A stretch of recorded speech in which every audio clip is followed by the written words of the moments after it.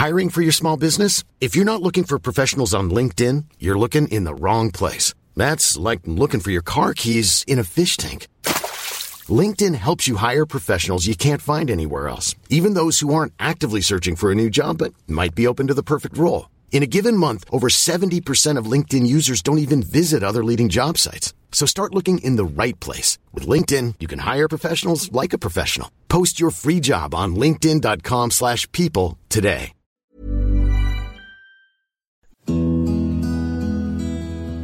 Ming the Merciless, the villain in the old Flash Gordon comics, was so named because apparently he was merciless.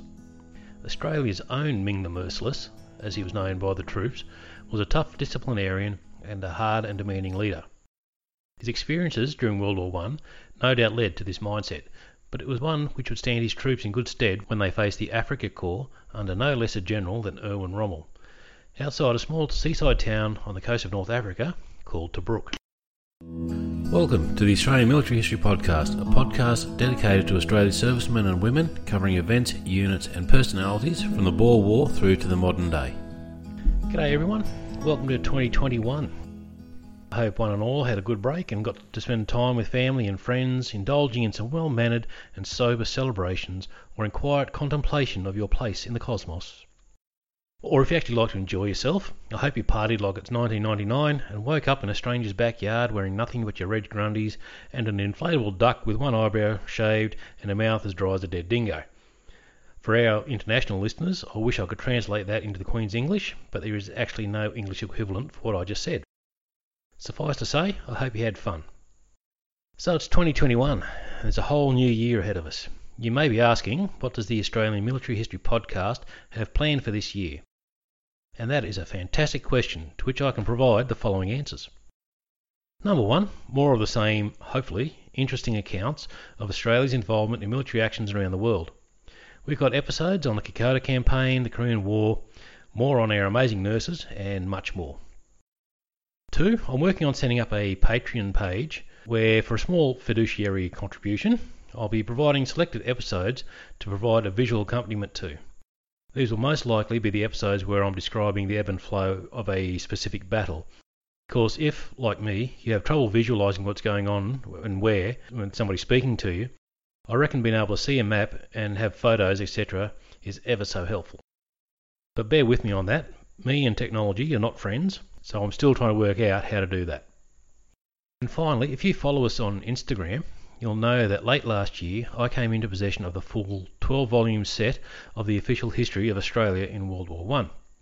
I can't tell you how excited I was about that. But it got me to thinking, why hoard it all to myself? Well, I shan't, dear listener, for I shall share it with you in an auditory form. Probably closer to mid-year, I'll be launching another podcast in addition to this one, where I will go in depth into Australia's involvement in the Great War, using the official history as a guide. But never fear, I'm not going to be reading it out verbatim because, as much as I respect Charles Bean and his contemporaries, me simply reading the rather dry text would be a surefire cure for insomnia. So I'll be using the history as a guide, putting it into my own words and working through from the declaration of war to the armistice, covering the raising of the AIF, Gallipoli, France, Sinai, the Navy, the Air Force, and everything in between. I'll be sure to let you know when I start releasing those episodes and how you can access them.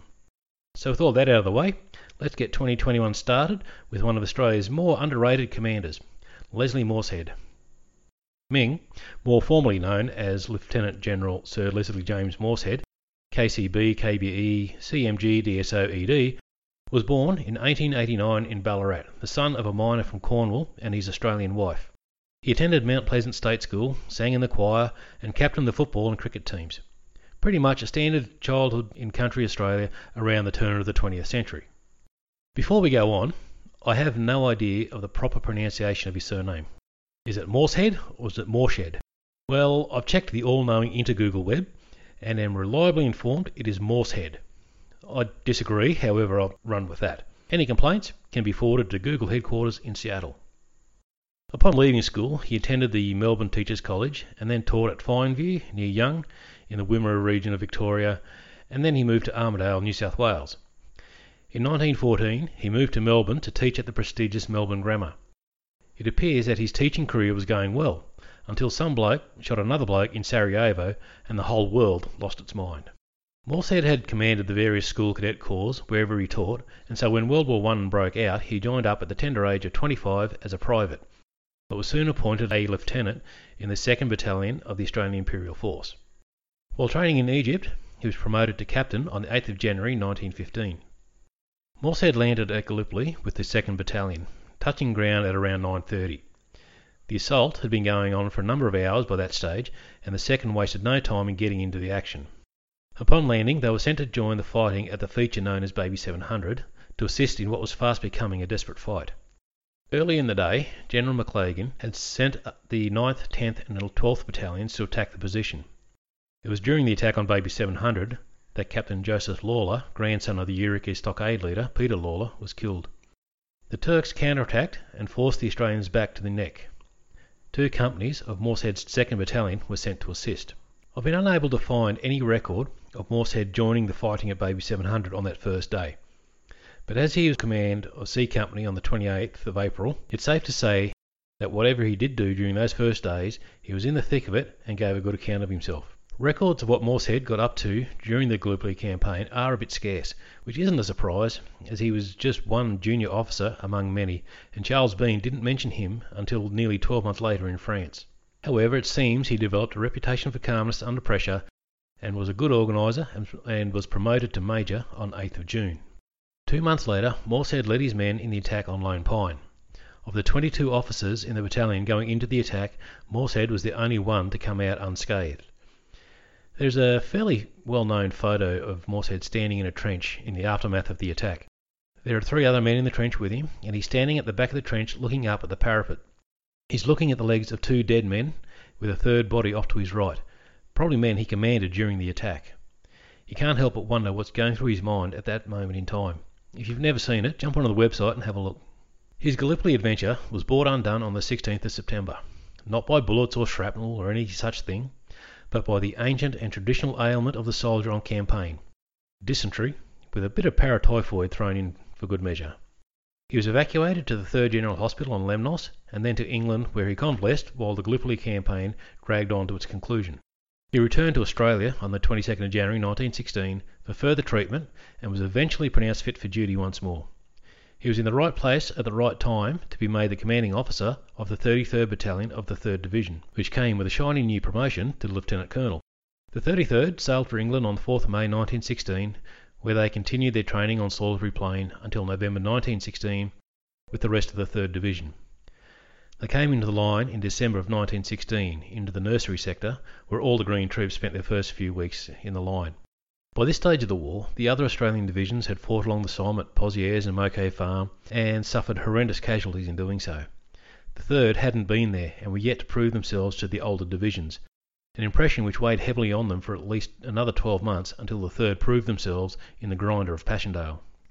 The 3rd Division in 1916 was commanded by Major General John Monash, who was impressed by what he saw of Morshead during their time in the nursery sector. He was awarded the Distinguished Service Order, and in the citation Monash wrote, "This officer has displayed conspicuous ability in administration and organisation of his battalion, which has attained a high standard of fighting efficiency.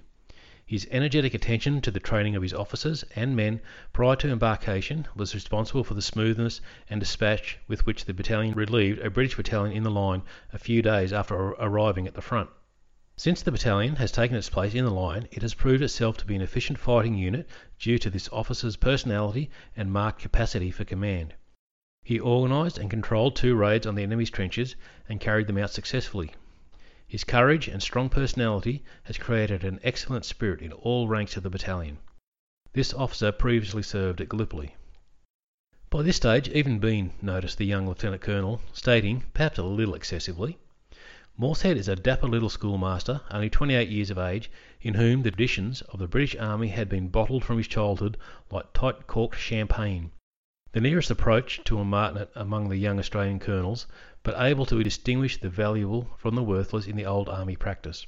Insistent on punctiliousness throughout the battalion, as in the officers' mess, with the assistance of a fine adjutant, Lieutenant Jones, and an imperturbable second-in-command, Major White, and with his own experience of fighting as a junior captain on the 2nd Battalion, upon Baby 700 in the Anzac Landing, he had turned out a battalion which anyone acquainted with the whole force recognised, even before Massines, as one of the very best. I'd be pretty happy with that. You can see from Bean's description the type of officer Morshead was, and begin to get an understanding of why he was to be known as Ming the Merciless in the next war. He set high standards for himself, his officers, and his troops. He led the 33rd Battalion during the Battle of Massines in June 1917, where the 3rd Division really began to prove themselves worthy of the other divisions. It did come at a cost, though. The routine orders of the 33rd Battalion, dated 16th of June, contains an appendix of the names to be struck off the roll due to death and wounds during Massines.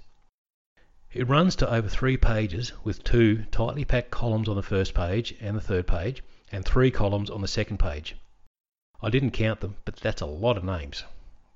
It was nothing compared with what was to come a few months later when the 3rd Division was thrown into the Battle of Passchendaele.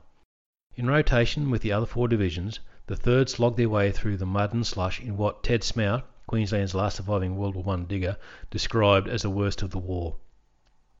Through it all, Morshead led his men in the usual efficient style, even catching the eye of John Monash, who almost took him on as a protege. Monash loved detailed planning, and Morshead probably came as close as any mere mortal could to the lofty standards of Monash-level planning. During the spring offensive of 1918, where the Germans smashed the British Fifth Army, the 33rd Battalion was detached from the rest of the 3rd Division in order to hold the line at Villers-Bretonneux, a task which they managed to achieve in conjunction with other Australians, thereby restoring the situation somewhat. However, having been halted didn't sit well with the Germans, and so they began shelling the town with high explosive and gas.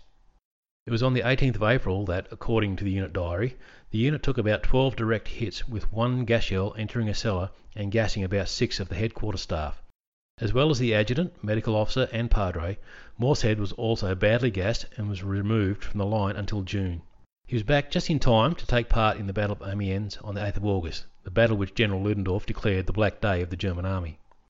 Morshead entered the combat stage of World War I, where he had spent the majority of it, in command of his 33rd Battalion. Monash requested Morshead to be part of the staff dealing with the repatriation and demobilisation of the AIF, and by December 1919, Morshead finally returned home after more than 4 years away. He left the army on 15th of March 1920, intending to live the life of the farmer on a block of land granted under the Soldier Settlement Scheme. He soon realised that as a farmer, he made a mighty fine soldier. After marrying Myrtle Woodside on 1st of November 1921, he began to look around for alternate employment. He secured a job with the Orient Steam Navigation Company, and in 1925 was sent to England to learn the company's workings from head office. Returning to Australia, he worked his way up through the offices in Sydney, Melbourne and Brisbane, and eventually found himself managing the Sydney branch. Despite being discharged from the AIF in 1920, Morshead had maintained an involvement with the militia during the interwar years. He was promoted to Colonel in 1933 and Brigadier in 1938. In 1939, the spectre of war reared its ugly head again, and Morshead again signed up to the AIF in command of the 18th Brigade, sailing for England in May of 1940. While England was suffering the attentions of the Luftwaffe and facing down the threat of invasion, Morshead trained his brigade hard. In January 1941, he was appointed CBE, short for Commander of the Most Excellent Order of the British Empire. I'm not sure who dreamed up the names of these titles, but I'm pretty sure they'd given the sacramental wine a bit of a nudge beforehand, if you know what I mean. Shortly thereafter, he was promoted to Major General and dispatched to the Middle East, where he took command of the 9th Division. A quick note on division numbering of the 2 AIFs. In World War I, Australia raised 5 divisions, numbered 1 through 5, consisting of 50 battalions, and was known as the AIF.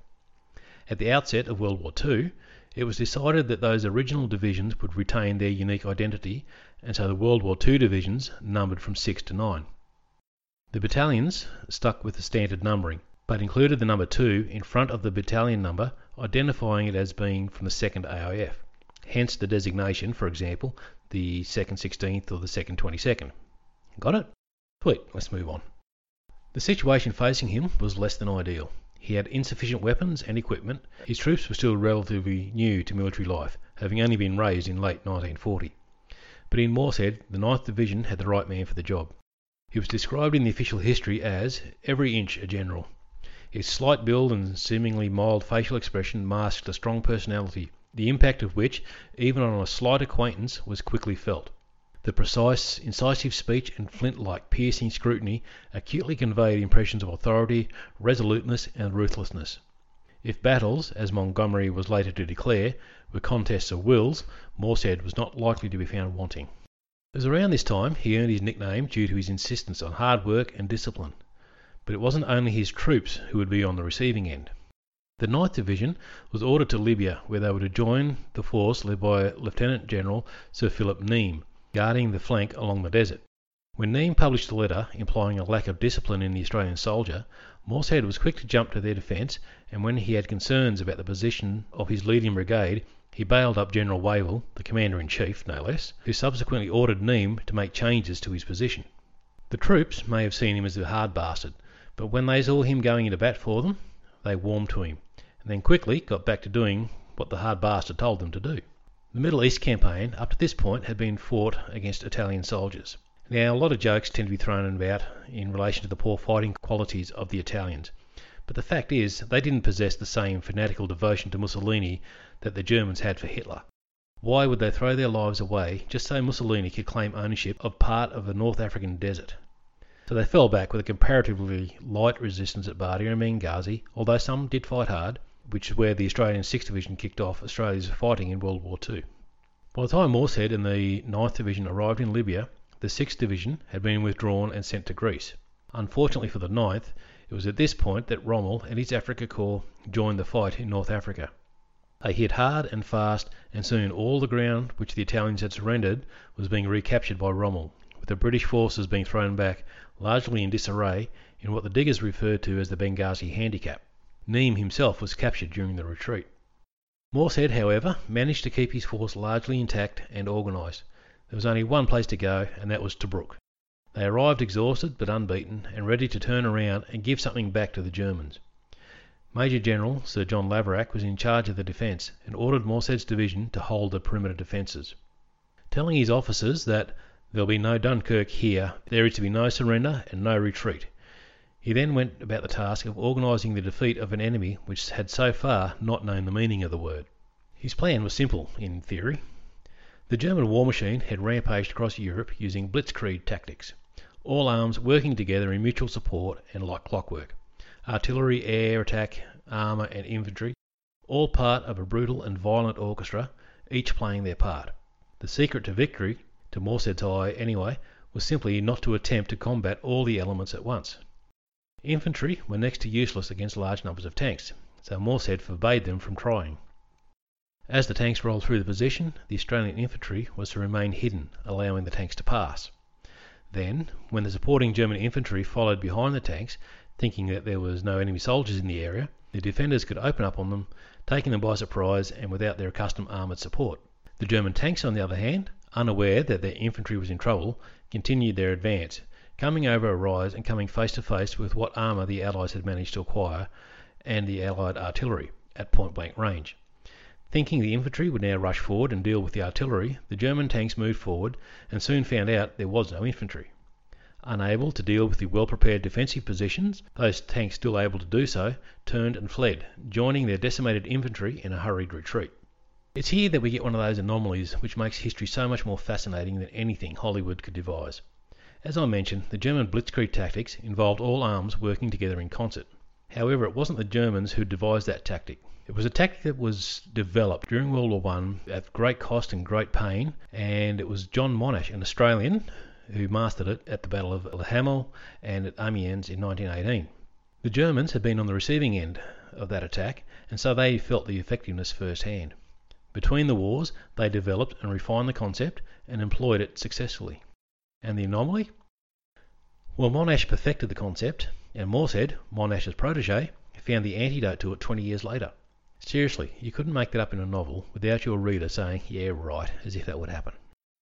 With the defeat of the German assault, Laverack evacuated and Morshead took full command of the defence of Tobruk. Much like Gallipoli, the siege of Tobruk wasn't about pitched battles, intricate military manoeuvres, and supreme commanders pitting their wits against each other. There were elements of those things, but the main feature was the holding on. Morshead made his name at Tobruk, but after the Easter battle, all he could do in the restrictive confines of the perimeter was to make sure his troops were as well supplied as possible and to foster the aggressive spirit of his men. Not that they needed much input from him on that front. He insisted that we should make no man's land our land, and if any ground was lost, he sometimes bullied his subordinates into taking it back. This sometimes incurred high casualty rates, which caused some ill feeling from those doing the fighting. But if you look at it from his perspective, any ground taken by the Germans squeezed the perimeter tighter. It handed strategically important features to the enemy. If too many of those gains were allowed to be maintained, then the defence of the town would be hopeless and they would all be lost. But despite all of Morsed's efforts and the amazing contribution of the Scrap Iron Flotilla, it was inevitable that the condition of the troops was going to deteriorate the longer they held on. By August, the condition of the troops was so poor that Blamey managed to convince Wavell that they must be replaced with fresh troops. Morshead left Tobruk with the last detachment of his 9th Division on the 22nd of October 1941. The successful defence of Tobruk forced Rommel to hold a significant part of his Afrika Korps away from the Egyptian frontier, allowing Wavell the breathing room he needed to build a force which would begin pushing the Axis forces back. It was the one shining light from a year of defeats and bad news for the Allies. For his part in the defence, Morshead was appointed Knight Commander of the British Empire, KBE, while the Poles, who made a significant contribution to the defence, awarded him their Virtuli Militari. General Blamey was recalled to Australia to take up a higher command position after a less than sterling performance as commander in Greece and Crete. With Blamey gone, Morshead took full command of the AIF in the Middle East in March 1942. The AIF in the Middle East mainly consisted of the 9th Division, the 6th and 7th Divisions being returned to Australia to face the new threat from Japan. Despite his apparently rock-hard demeanour as commander, Morshead felt strongly about his Australians. He was determined they would maintain their unit integrity and not be broken up according to the whims of English generals. On one occasion, General Sir Claude Auchinleck demanded one of Morshed's brigades be given to him for the use thereof. Morshead just flat out refused, and at the end of the day it was Auchinleck who backed down. It was agreed that the entire 9th Division would be moved to El Alamein under the command of Morshead, and only then did he agree to the temporary loan of the brigade. As Auchinleck prepared to use that brigade, Morshead stepped in and basically tore him a new one for not providing sufficient artillery preparation. He was certainly a hard nut. In July, the 9th Division moved to the El Alamein sector, securing the northern flank and holding it until November, where the Battle of El Alamein was launched. Their time in that sector was not without incident. On the night of the 27th of July, the 228th Battalion attacked a position known as Ruin Ridge and quickly seized the position. However, the Germans were soon attacking the Australians from the rear. In the fighting, 3 company commanders were wounded, and many of the vehicles that should have brought forward ammunition were destroyed or damaged. The battalion was in danger of being cut off, and so an attempt was made to relieve them. British tanks went forward, but the attempt was abandoned after 22 vehicles were knocked out. By mid-morning on the 28th of July, enemy tanks began moving in on the Australians from 3 directions.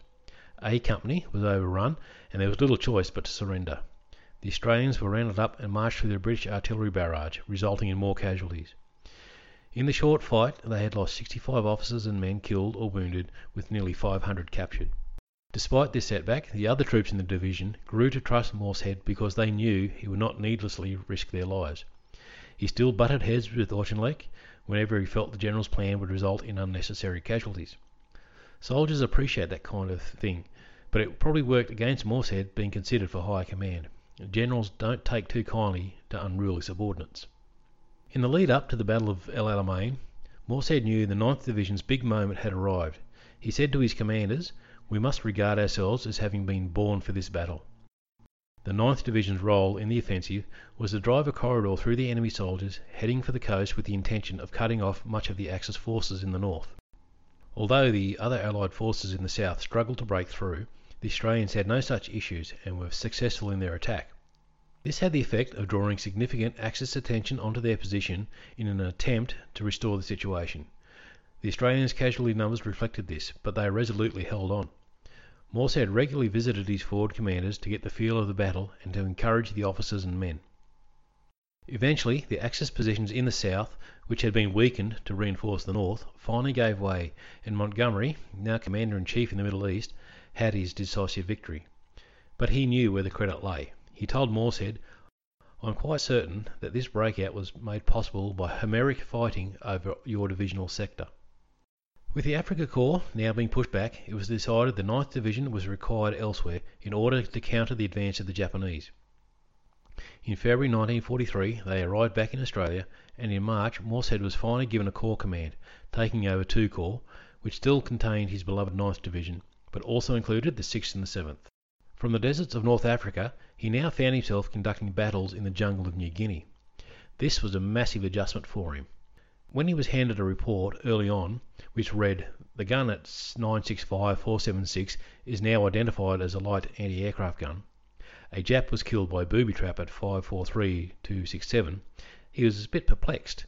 In North Africa, he received reports of divisions of infantry, troops of tanks and batteries of artillery. Now it's a report about a single gun and a single enemy soldier." However, always the consummate soldier, he got on with the job. At Finschhafen, on the 17th of October, he sensed the Japanese were preparing for a massive counterattack. He ordered the 26th Brigade to rush to the position to reinforce the 9th Division, along with a number of tanks. The Japanese attacked, but were crushed by the World Trade. Morshead was promoted to command of the New Guinea Force on 7th of November 1943. He oversaw the successful battles of Saddleburg, Jiva-Yang, Seo and Shaggy Ridge.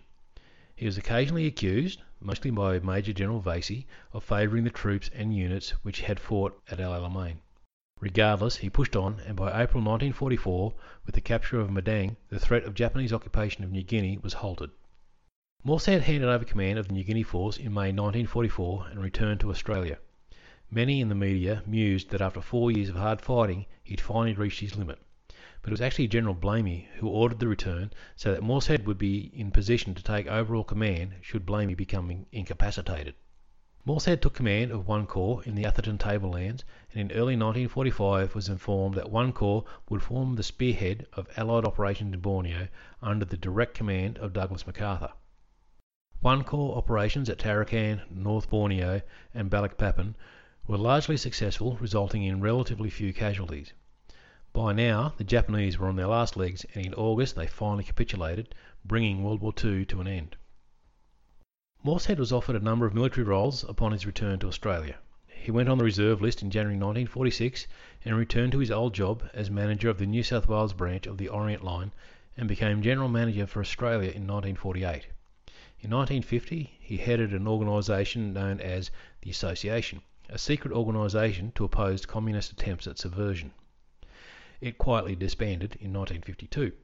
For a time, he was president of the Bank of New South Wales, chairman of David Jones, and a number of other firms. In later life, he served as president of the Boy Scouts Association and the Big Brother movement, which assisted young British people to emigrate and establish themselves in Australia, and was a trustee of the Gowrie Scholarship Trust, which provided assistance to the descendants of World War II veterans. But by 1959, it was apparent that the iron will and robust physique was starting to deteriorate, and he died of cancer on the 26th of September 1959. He was given a full military funeral, attended by former soldiers of the 9th Division, a fitting send-off for a man who began his military career as a young lieutenant storming ashore at Gallipoli and ended as one of the great Australian wartime leaders. Hope you enjoyed that episode. If so, feel free to leave a comment on the website at australianmilitaryhistorypodcast.com or on Instagram under AMH Podcast or on Facebook. Also, apparently leaving a review on iTunes helps more people to find the podcast, so it'd be very much appreciated if you can head over to iTunes and leave a review and a comment so that more people can learn about the amazing history of Australia at Arms. And remember, if there's any aspect of our military history which you would like to hear about, drop me a line at amhp.media@gmail.com. And thank you for listening to the Australian Military History Podcast.